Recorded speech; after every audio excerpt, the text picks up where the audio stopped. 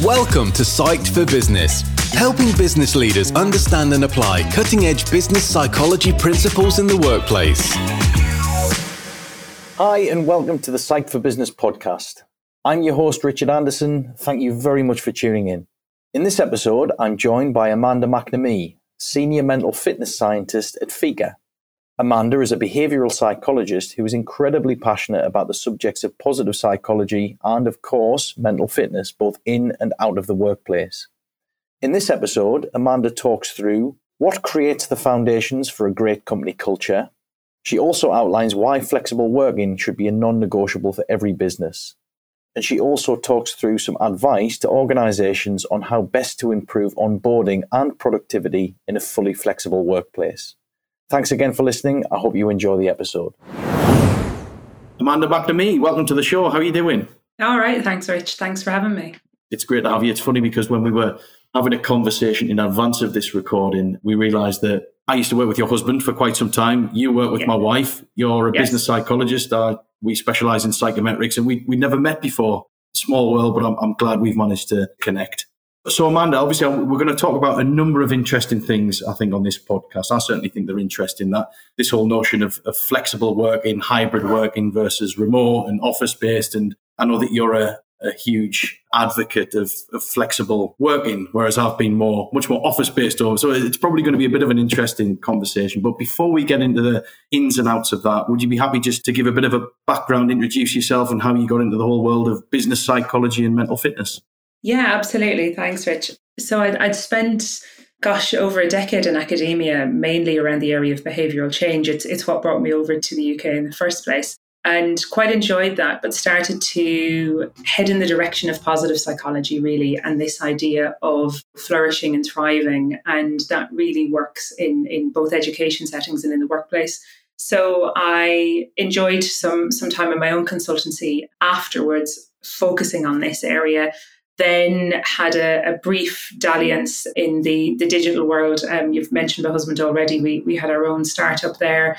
And then around the time of the pandemic, returned into the more, how can we learn from the research that we have, start moving towards applying that for both kids. I've mentioned when we spoke before, I'm very passionate about ensuring that we give kids the best opportunities possible. But also within the workplace, by the time our kids are in the workplace, that maybe cultures are a lot more positive, that they're a lot more team-oriented, and that work days aren't as rigid and as school-orientated as they always have been, really. So I suppose 16 months ago now, I joined FICA, who are involved in micro-training in the areas of mental fitness and team culture. And the idea being that we know what really helps individuals and the skills that we can develop as people to perform at our best, particularly when we're facing challenges. Because the thing is, with our mental health, we tend to only really know that there's a problem when there is a problem, and we don't really train in advance of that. Whereas you think of sports, we all tend to train in advance of something big. You wouldn't go out and just run a marathon without having trained for it. But yet we encounter life's challenges, we haven't done any prep work, and we find ourselves quite floored by them. So it's really, within the workplace and outside of that, how can we ensure that our confidence and our connection skills, our positivity skills are built as best as they can be, so that we can continue not just to kind of cope when we face a challenge, but actually thrive through it, and maybe even use the challenge to build upon and grow from there. Brilliant. And talking about mental fitness, so it's an interesting concept. So it's one that I have to be very honest, I wasn't hugely familiar with until fairly recently, this notion of mental fitness. But I like the way that you describe it in terms of we presumably need to be armed with the knowledge of mental health, because as you said before, if there's a problem in the workplace or there's a problem in our personal lives, you only really become aware of that when you're in that challenge, and it's probably better to be armed with that knowledge up front. So is it akin to physical fitness in that respect, would you say? Like you said about the marathon, for example? Yeah, it is that we can train. There was this idea, I'm not sure if you're familiar with Carol Dweck, but she's all about, the power of yet and mindset. And there was this view that, you're either born confident or you're not. You're a positive person or you're not. You're motivated or you're not. And that's not the case. We can actually train all of those skills for everybody, for school kids, for people in the workplace. You can become more motivated, more focused, more resilient, more connected to those around you. All it is the idea that we build those skills now before you perhaps perceive even a need state for them, so that when you do face that challenge, you have the skills and the ability to work through the challenge and to perhaps even help others working through it as well, because you're already aware that this, is something that I have. But I think then in a workplace, it's really helpful as well, because if you have the mindset that knows these skills can be changed, it's not a case of thinking, oh, well, Jimmy over there is just not that bothered. It's a case of Jimmy at the moment seems to lack motivation, but that's something we can actually help him to train, because being more motivated will have him more engaged, which will make him more likely to stay with our company, but also result in better productivity for us as well.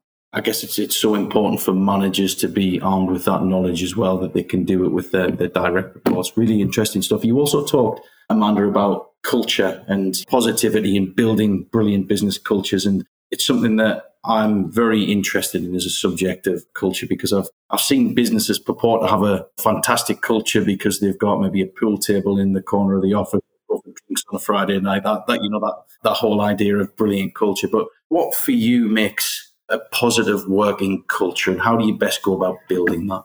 I think a positive working culture starts with, and it's a real buzzword at the moment, but the idea of psychological safety.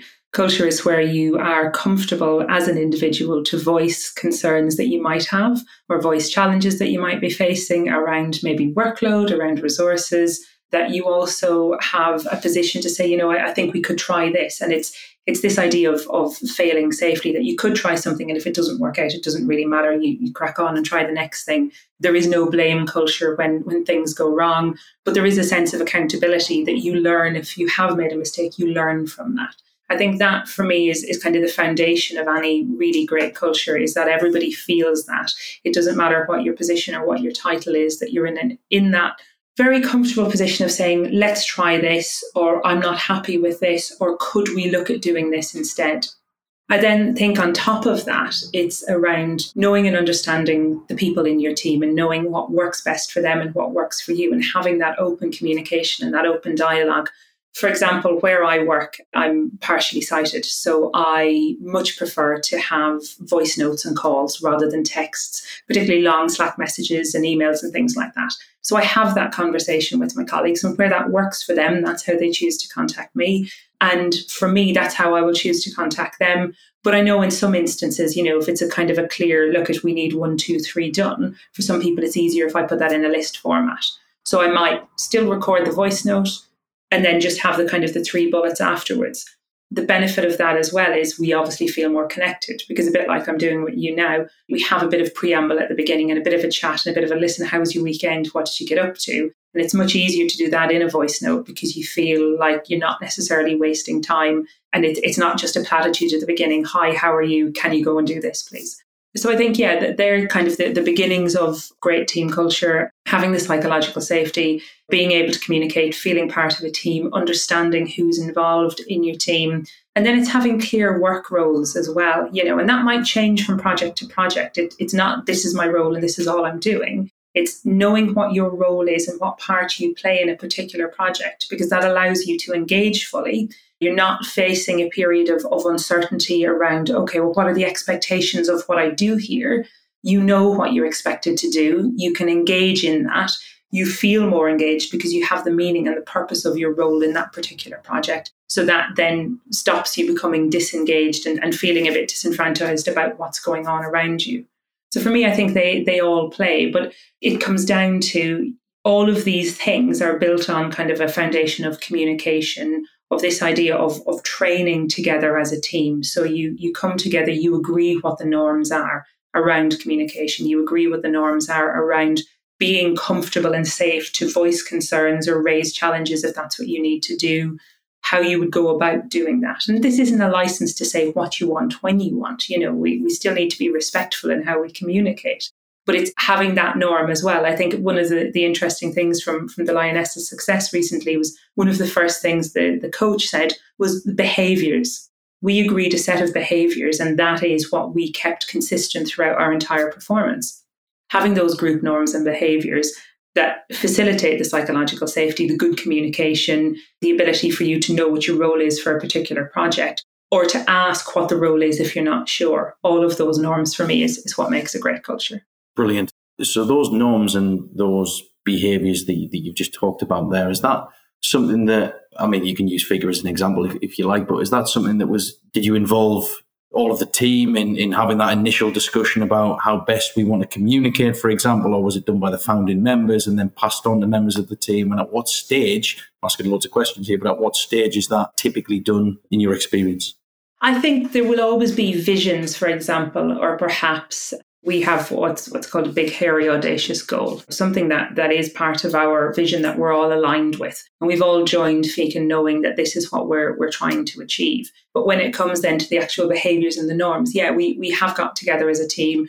So we work fully remote, but we get together once a quarter. So we might have spent 2 hours one day or even an hour one day as part of one of those team days where we got together and we said, okay, what do we want in terms of these visions? How do we think we can best achieve these? And what do we as individuals and as team members need to do this? So when it comes to communications, what are the things we like? And then we might break out into a working group to say, okay, what are the expectations? So we have, for example, a focus period on a Wednesday for a couple of hours. And we've agreed that nobody is contactable during that focus period. You don't send Slack messages, you don't ring people.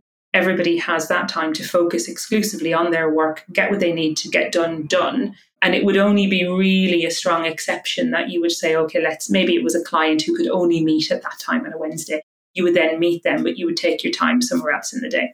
So we'd agree what the kind of the norms for that period are. We've all agreed that, there is no expectation to reply immediately on Slack. If you want to do your own focused work during the day, perfectly acceptable to shut down Slack and crack on with that. But what we would tend to do then is maybe just update your Slack status to say, going to do some focus time for the next couple of hours. We'll check in on the hour if there's anything urgent. Those are the kinds of things we agreed as a group, certainly much the entire business. And then within my team, which is behavioural science, we've agreed our own norms as well. But the founders were part of the conversation, but only part of it as a member of the team, certainly not a kind of a deciding member, if you like. Yeah, I think it's so important, and it's one of the things that I've been talking about so much recently, and I'm yet to have done it, is to establish our organisational values, for example, and then once we've done that, hopefully the behaviours align to those values. But when I undertake the exercise, probably facilitated by somebody who knows what they do, and I'll certainly involve the entire team because I think it's absolutely imperative. You mentioned then, it was quite a nice segue into the next few minutes of discussion, was the fact that you guys work fully remote. Now, I know that was a must for you. When I hear fully remote, it's funny because just very quickly. So before it was popular, I used to work from home all the time. So in my first sales job, I was a business development manager. We used to sell educational resources up and down the country, and I would do that from home. And I had a very small house at the time. It was my first job, and I was penned into this very small room, doing work all day, and then I was on the road. It put me off, Amanda, for life, wanting to work from home. And I think I'm of the preference, in truth, where I need somewhere separate from my home to work. But let's go to kind of flexible work. And why do you think it's a non-negotiable? Why do you think every business should offer the facility for workers to work remote? I'll say, first of all, I think for me, flexible working, it's a location. So it's remote, hybrid or home, but it's also the hours that you choose to work as well. I think for me, it's kind of the full package. Because I think part of working from home, I wouldn't necessarily see a massive benefit working from home if you exclusively still had to maintain a 9 to 5, for example. It wouldn't necessarily benefit as much, although it would still be my preference to travelling into an office. I think flexible working for me is a non-negotiable because I think life's busy. Life is really busy. The majority of us have, and I often joke, we have more going on outside than we do in work. So trying to fit work in can almost be a challenge. But I think in terms of, I've mentioned earlier, I've challenges with my eyesight. So for me, adjusting the lighting to suit my needs, having extra large monitors that isn't coming into maybe a flexible workspace where the desks have been moved around. I'm not trying to cart big monitors rather than just my laptop and things like that. For me, that's one of the reasons. So from an inclusivity perspective, I think it's really important. There's lots of people where a quieter environment really helps them to concentrate, for example, or there's some people who need a particular environment that works for them. So I think that's something that we do need to consider. But I think flexible as well, there's more to life than work. And one of my non-negotiables, as you mentioned earlier, is that I do get to work remotely. I have 2 young kids. For me, I choose to either walk them to school or collect them from school. My husband does the other one. He's also fully remote. That's something that I choose to do, but it's very important for me that I do that. Now, all of our family live in Ireland, so maybe that's why I feel that need, because we don't have the grandparents maybe to facilitate that for us. So that could be one of the reasons why that's a driver. But I think flexible working overall is all for me that it represents his choice. And I think the more we can choose to do something, the more we feel empowered, the more we feel motivated to do something because we feel we have that choice. Once you remove choice and you start saying you have to, then we're starting to kind of come away from what people are intrinsically motivated to do. I work very hard at FICA and I enjoy the work I do there. But the majority of the reason I can enjoy that is because at the times I'm choosing to be really focused, which oftentimes is 6:30, 7 o'clock in the morning, I can do that. I'm not disturbing anybody. I'm not waiting for an office to be opened. As much as I can be very sociable, nobody's coming over to chat me for that early morning coffee. I'm head down, get my work done for those first couple of hours. And I feel that works best for me. I completely get that, and it's very well explained. I said to you in the previous conversation that we had, although we are office-based as an organisation, I'm very, very open-minded when it comes to these things. And for me, the jury's still out. I can very much see the benefits and the positives. And I think that I'm one of these people, and maybe we're an organisation that we are office-based, but we do give staff the opportunity to work from home when they need to work from home. But I have to admit that if somebody's working from home, they'll normally tell me. And I'm assuming that puts me in the non-flexible working bracket. But again, I'm still open to these things. So how would you go about, if you're a business that or has historically been office-based, how would you go about introducing those, a new way of working? I think really it's about, I've mentioned earlier, conversations and discussing things as a team. I would work, first of all, with the team. What is it that the team want? Now, when it comes to flexible working, I think, and particularly being fully remote, the biggest challenge that we've faced for the last couple of years is uncertainty. And there's an overhang of that uncertainty that sits uncomfortably with all of us, especially, I imagine, business leaders around, okay, are we being really productive right now? Are we getting the most that we can get? Are people actually working when they're at home? Are they sat in their pajamas? Are they doing enough hours? And I think there's all these concerns. And if you can't see people, because we're really poor at measuring productivity in the traditional sense, we tend to equate bums on seats to productivity. And if we can see people, then surely they're working. So I think we have to dispel that notion, first of all, before ever we start thinking about flexible working.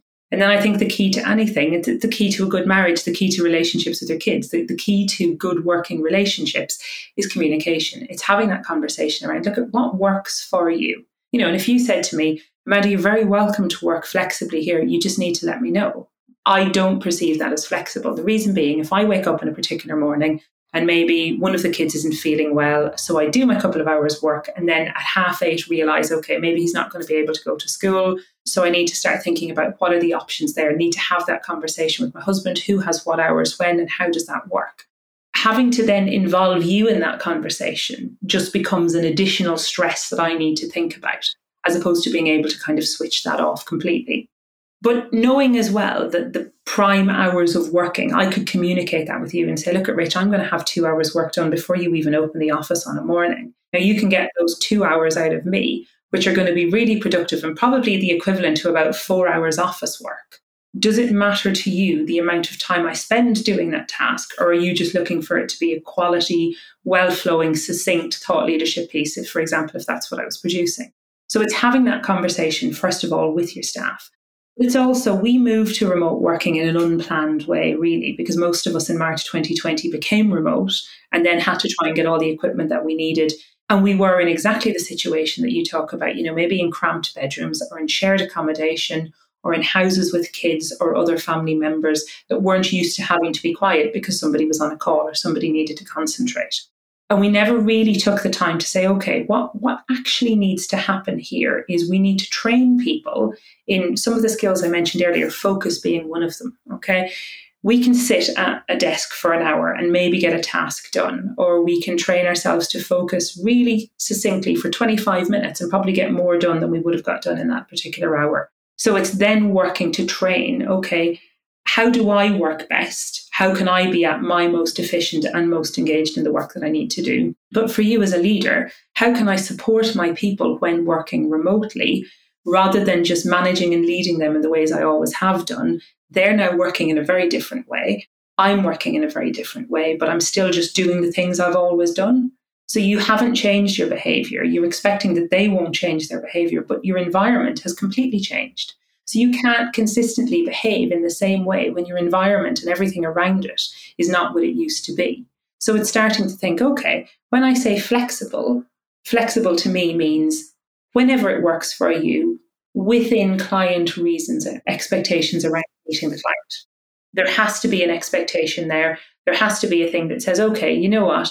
When you have that conversation with your spouse or whoever it is, if there's kids involved or if there's builders on site or if you're sharing an office with them, look, I have a client call from 12 to 1 today, so I'm going to need the office and I'm going to need the quiet there, which mightn't have been a conversation you would have had before.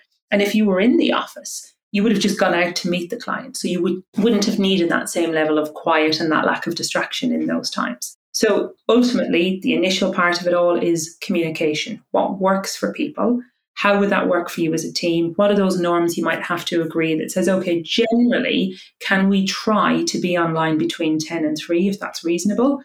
And if you're not online, can you just update your status to let us know that you're not online? So if we are looking for you to do something urgently, that we know that you've had to pop out to the doctor, so you've had to pop to the post office. And I think you're going to get the most out of people there because people are being then facilitated to do what they need to do along with what they want to do, which makes them more able to engage in the work because they're less distracted by, oh, well, I have to be out here at 5 o'clock because I have to get to the post office before it's at 5:30. I love what you said before about you might do 2 hours work at 6:30 in the morning, which would be the equivalent of doing 4 hours in the workplace, that amount of productivity. Because for me as a business owner, that's massive, and I never think about it like that. And I think I'm so ingrained to thinking about a job or work being 9 till 5 in an office because that's the way it's always been for me. And that's what we've probably done recently. Whereas the reality is, I guess, it's all about productivity. That's all any business owner, business leader wants. So I do really, really like that.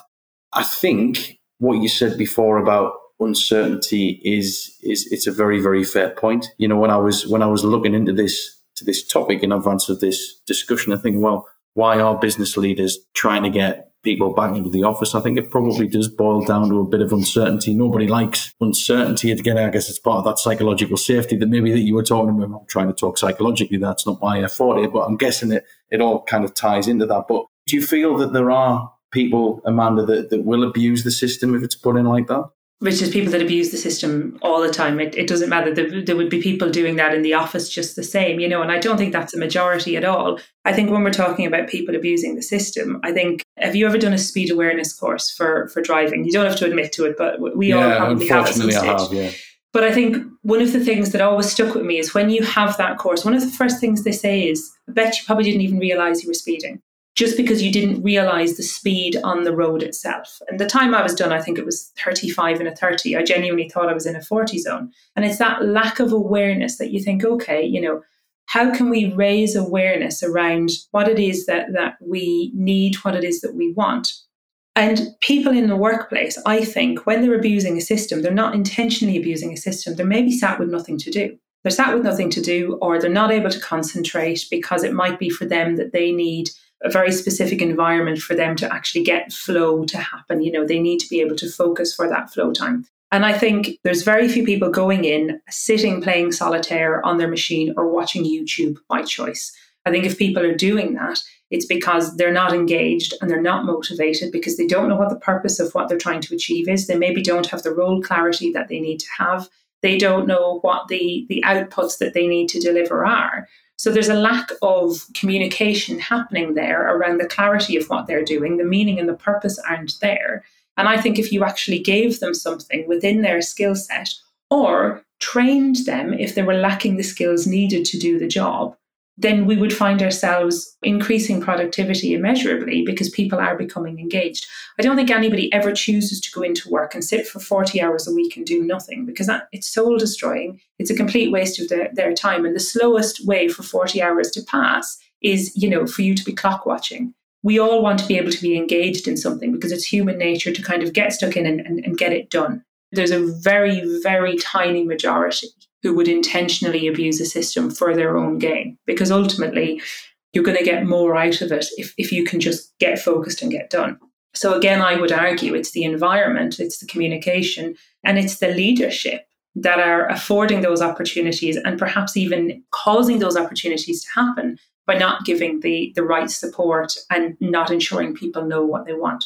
Now, okay, employees themselves need to be more able to say, and this is where the psychological safety comes in, need to be able to pick up the phone and go, Rich, look, I know we talked about this and I know you told me what it is I need to do, but I still don't really get it. And maybe I should, but I don't. So can we be really clear on what it is you need from me by the end of the week and what you think that looks like so that I can go away and do that? Because right now I'm not sure. So I'm just going to faff around and probably produce something that's not really good quality at the end of the week. Interesting. So we're talking about flexible working, and I know that you made the distinction right at the beginning. It could be fully remote, it could be hybrid, it could be office-based, but working when you're able or when you want to work, essentially. Do you think, therefore, Amanda, that businesses should give the option for their staff to have some sort of office to work from as in when they want? I think there definitely needs to be the option for a different environment, I would say. For some people, that could be an office. I think the reason for that is, like you've mentioned, we will have some people, particularly younger people perhaps, that are in a house share, that have a very small room, or maybe they're in their parents' home. And I think it's not healthy for you to have the place of work where you're spending, 8-9 hours a day and where you're sleeping for hopefully 8 hours as well. Having that as the one environment can be challenging. And I know we can manage it, but it's a matter of having a really clear divide in terms of, okay, I need to be getting out for a walk, or I need to be getting out to the gym. I need to be getting somewhere in between those two sessions so that I'm differentiating between the two. When we were here for the beginning of the pandemic, I didn't have this office. This was a garage. So I was working in the living room and the kids were at home. Now that was fine. Somebody needed to be with the kids. That was the reality because they were at home during the pandemic. My husband was working upstairs. But it was really difficult then in a night time because my desk was still sat there where I wanted to kind of sit with my husband, watch some TV, relax. Wasn't much else. We couldn't go out and go anywhere because we weren't allowed. Once this became the office that I could close the door on, it meant that work was work and home was home. But that's a privilege for me to have an office space that I can close the door on. So yes, I definitely think there needs to be environment. Do I think that needs to be a shared office where you're in with your colleagues all the time? No, I don't think that's what it needs to be. I think now there are so many facilities around in terms of co-working spaces, shared office spaces. I think they're more than sufficient if it's just an environment. But I also think for some people, just getting out to a coffee shop for a couple of hours. So I think if you're talking about having your staff that they're remote, I think having a budget for them to use shared office spaces, or having a coffee budget, for example, that says, okay, look, there's 25 quid extra a week. Go to coffee shops if you find that you're going to be productive there and you want to do your thought leadership pieces when you're in there, or you want to have your client calls when you're there. Go and do that. And there's a budget to get yourself a cup of coffee and a cake while you're there for the couple of hours. That for me, I think, again, it's about choice. What works for your team? Do they want to work in coffee shops? Do they want to work in shared office spaces? Or if they want to work in shared office spaces, because you're not paying the overheads of a large office, maybe give them a bit of a travel budget. You're up in Newcastle, I'm down in Darlington, whatever it is, and we decide, okay, let's both travel to Durham and work in a shared office space today. So we are getting a chance to bounce ideas off each other. We're getting to work together, but it's a choice and we're choosing to engage in that. No, I just wanted to clarify your thoughts on whether this should be something. And the reason I asked the question is because when I very first started Evolve Assess, whenever it was, 2017, and I was doing that work from home, I think at the time I couldn't afford an office. And as a result, I worked from home when everybody else, or the vast majority of the people, were working in an office or place of work. One of the first things that I wanted to do when I had enough money to do it was to get an office, because I'm an extrovert. I mean, I thrive off being with other people and being around other people. And I think that was one of the crucial things for me. It didn't really matter for me, the fact that I didn't have other staff. It was just me at the time. It was just getting out there and being with other people. So I think coffee shops, I think shared working spaces would more than suffice for somebody like me. But I think it's an important thing to consider. And you mentioned before about younger people. I think I was reading on the UNS website that I think those people younger than 30 reported fewer distractions at home. So anyway, the upshot of it was they were keen to get back into the office, and I guess for the camaraderie and those types of things. But again, does it have to be the office? Could it be shared working space? Could it be coffee shops? So I hear you on that. Just a one about onboarding and inductions in a remote environment. So I put a post out on LinkedIn a couple of months ago saying that I was office-based, keen to get other people's thoughts. It was just a genuine question. What are other people doing? And I think hybrid seemed to be the most popular option, but there was a lady on there saying we're remote only, and a conversation ensued between her and somebody else saying, well, one of the challenges is with remote is bringing people up to speed who are brand new to the company and onboarding. So when you're not in a physical environment and seeing everybody working in the different departments, do you find that that's a challenge for some businesses? And if it is, how do you get around that? I think it's a challenge for businesses if you haven't planned for it. I think that's, it ultimately comes down to what sort of effort are you prepared to put into getting people up to speed? What effort are you prepared to put into communicating cross team? We as humans will always we're programmed to default to these kind of heuristics. What are the quickest and easiest ways we can make decisions? So if somebody sat across from us, it's much easier for us to shout over to them and go, oh, come here, can you just tell me what that deadline is on this and what's the roadmap for this and where in the process does this fit? And that seems a much easier way than actually setting up a meeting, maybe a touch base once a week for 15 minutes that says, look at, okay, I'm in behavioral science, you're in product. What do I need to know about what you're doing? What do you need to know about what I'm doing? Where's the overlap there? So I think ad hoc sometimes seems to us like a much easier way of having those conversations. But I think ultimately that is just because of a lack of planning and because for us it seems easier to do that. I think if you're bringing somebody in remotely into an organization, it's again down to making sure they're aware of what are the ways to communicate, what are the key things to do, what generally works. There are so many platforms out there at the minute. I mentioned Slack earlier. There's lots of them that allow, it doesn't have to just be a video call or a message. It can be a voice note. It can be just a voice call. There's so many quick and easy ways. It's establishing, okay, if I haven't got a status there and I'm green, give me a shout. If you have a question for me, go ahead. You know what I mean? If I can't answer, I'll ring you back later on. It's the same as how we use, our phones normally. I think what we need to consider, I guess, is we have a standard way that we've always behaved. What is that quick, easy way to have a conversation, find the information we need, because that's ultimately what we're aiming for. I think it's stopping and saying, okay, if we're choosing to work in a remote or a hybrid way, because that affords us a much better work-life balance or work-life integration, whatever way you want to view that, what do we need to do in advance of that to ensure that we're all still able to do what we need to do work-wise, that none of us are feeling isolated, none of us feel that we don't know what's going on, and that we can also integrate as teams. So for me, as part of a behavioural science function within a business that has 3 or 4 other functions, we have quick catch-ups. And those catch-ups go ahead some weeks and other weeks they don't. Where a quick message at the start is, do we need to actually chat about anything today? If there's nothing my side, if there's nothing your side, great, let's catch up next week. Or, no, there's nothing my side, but you've been in Portugal, tell me how the trip went. So we still have those social catch-ups. But what we then tend to do is have quality time together more often. So I've mentioned earlier, we have a once a quarter meetup where we get together for a day. We do a little bit of work in the morning, but ultimately we end up doing a lot of team-based activities, not team building or team bonding, but we'll just go and play darts together, or we'll go and do an escape room, or we'll go and do something together and then get a nice meal out afterwards. So we're all getting a chance to connect, chat, see how things are going in that in-person way. If you're not prepared to plan for these things is the ultimate takeaway for that. You're not going to achieve those.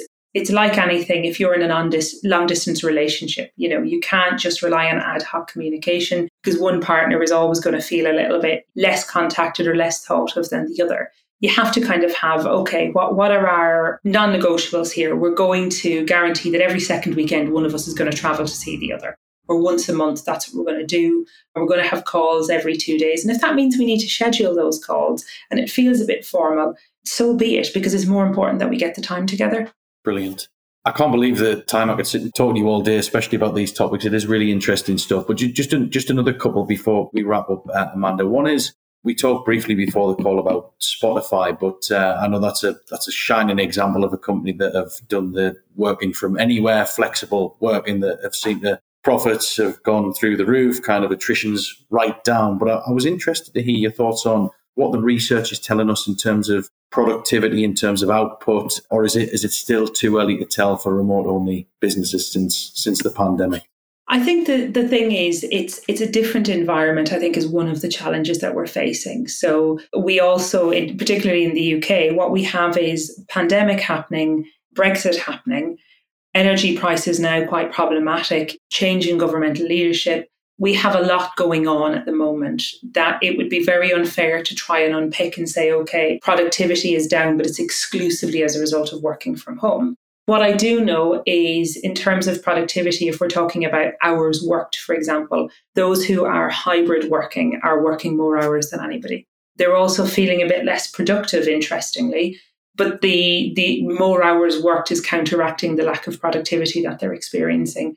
So they're the people I would worry about most, more so than remote workers, more so than people in the office to a certain extent. I think being hybrid can actually be a bit challenging. That's just from research we conducted with about 1,000 people that seemed to show that those who were hybrid were working a bit more and feeling a bit less productive. But I think productivity is generally something that seems to be a self-report thing. You know, how productive are you feeling? How productive do you think you've been in the last week? When we look at organizations and how they're measuring productivity, we're really struggling for clear markers of what productivity is. You know, is it in terms of sales? Is it in terms of, and if it is in terms of sales, then is that not just luck sometimes, you know, that you are managing to get your product in front of somebody who has that problem that needs resolving now and has the budget at that time of year to deliver? Surely there's a time of year component. That wouldn't really come into it in terms of working remotely. I think the issue that we have is we haven't measured productivity in a way that we can continue to measure now, because it's always been more self-report. It's always being a bit more ad hoc. Leaders think their teams are more productive here because they're seeing them more often. And we all know about some of the government ministers that were walking around the offices, leaving pages on people's desks saying, you know, I look forward to seeing you in the office soon, as if being in the office was something that, you know, equated to them being productive. What we need to think is people might end up perceiving themselves as more productive because they're in work and they're having conversations, but they're also having these very stressful and long commutes. They're also having to pay either for their train fares or their petrol prices, which are ridiculous at the moment. And that's going to be having an impact elsewhere, which is then going to impact on their focus. It's going to impact on their engagement, on their motivation. They might then have more childcare costs as a result. So we need to then think about the balance of, okay, it might seem like they're being more productive because they're being in the office. They might feel more productive because they're being in the office. But what is the output of their work? And it's that output that we've never tangibly been recording in a really meaningful way that we could then kind of say, okay, well, it seems to be higher or it seems to be lower. Yeah, so you've got a basis of comparison. Yeah. Okay. So, Amanda, just finally, if anybody wants to connect with you, going to do that on LinkedIn or get in touch? Yeah, I'm always happy to chat. I appreciate I can have views, and I'm very happy to hear people who agree and disagree with them, particularly around productivity. I'd love for somebody to come to me and say, you know, we have a measure of productivity and this is what it is and this is what it's always done. And I'd love, because for me, if I'm wrong about something, there's a chance for me to learn. So yeah, very, very happy for connections. LinkedIn is probably the easiest way. I'm connected with you, so they'll find me via you anyway. What I'll do is, providing you're happy with it, I'll put a link to your LinkedIn on the blog post for this. And just finally, I know that you touched on it right in the beginning, but Fika, for anybody interested in what you guys do you just want to give a quick intro? Yeah, absolutely. We are delivering micro training, so 5-minute team training in the areas I've mentioned before around, you know, the skills of mental fitness, which ultimately we know are the facilitators to positive team culture, winning teams, and working quite efficiently and effectively in a way that allows you to be engaged and feel like you have meaning and purpose in the role that you have. The beauty of what we do is that we're not asking you to create extra calls. We're not asking you to take time out of what you're doing. This is designed to kind of work alongside what you're doing and make teams more productive together, because it might be that they do, you know, 5 minutes at the start of an existing call, and that 5 minutes increases psychological safety, boosts connection, takes away the uncertainty around, you know, certain roles that we have. And ultimately, you know, we're about ensuring that everybody has that mindset that it is possible to change from kind of senior leaders through to individuals themselves. It doesn't matter where you are now when it comes to these skills. You can very easily train them. I say very easily, Rich, you need to put in a bit of work. You need to put in your 5 or 10 minutes here. Nothing that's worthwhile is easy. There isn't a magic powder. But like your physical fitness, you know, if you train, and certainly if you train as a team, you're going to be more effective and get the results of that. Fantastic. We'll also put the link to the website on the blog post as well. Amanda, thanks so much for your time. I've really enjoyed the discussion. Appreciate it. Thank you. Really happy to be part of it. Thanks for having me, Rich. Thanks for listening to Psyched for Business. For show notes, resources and more, visit evolveassess.com.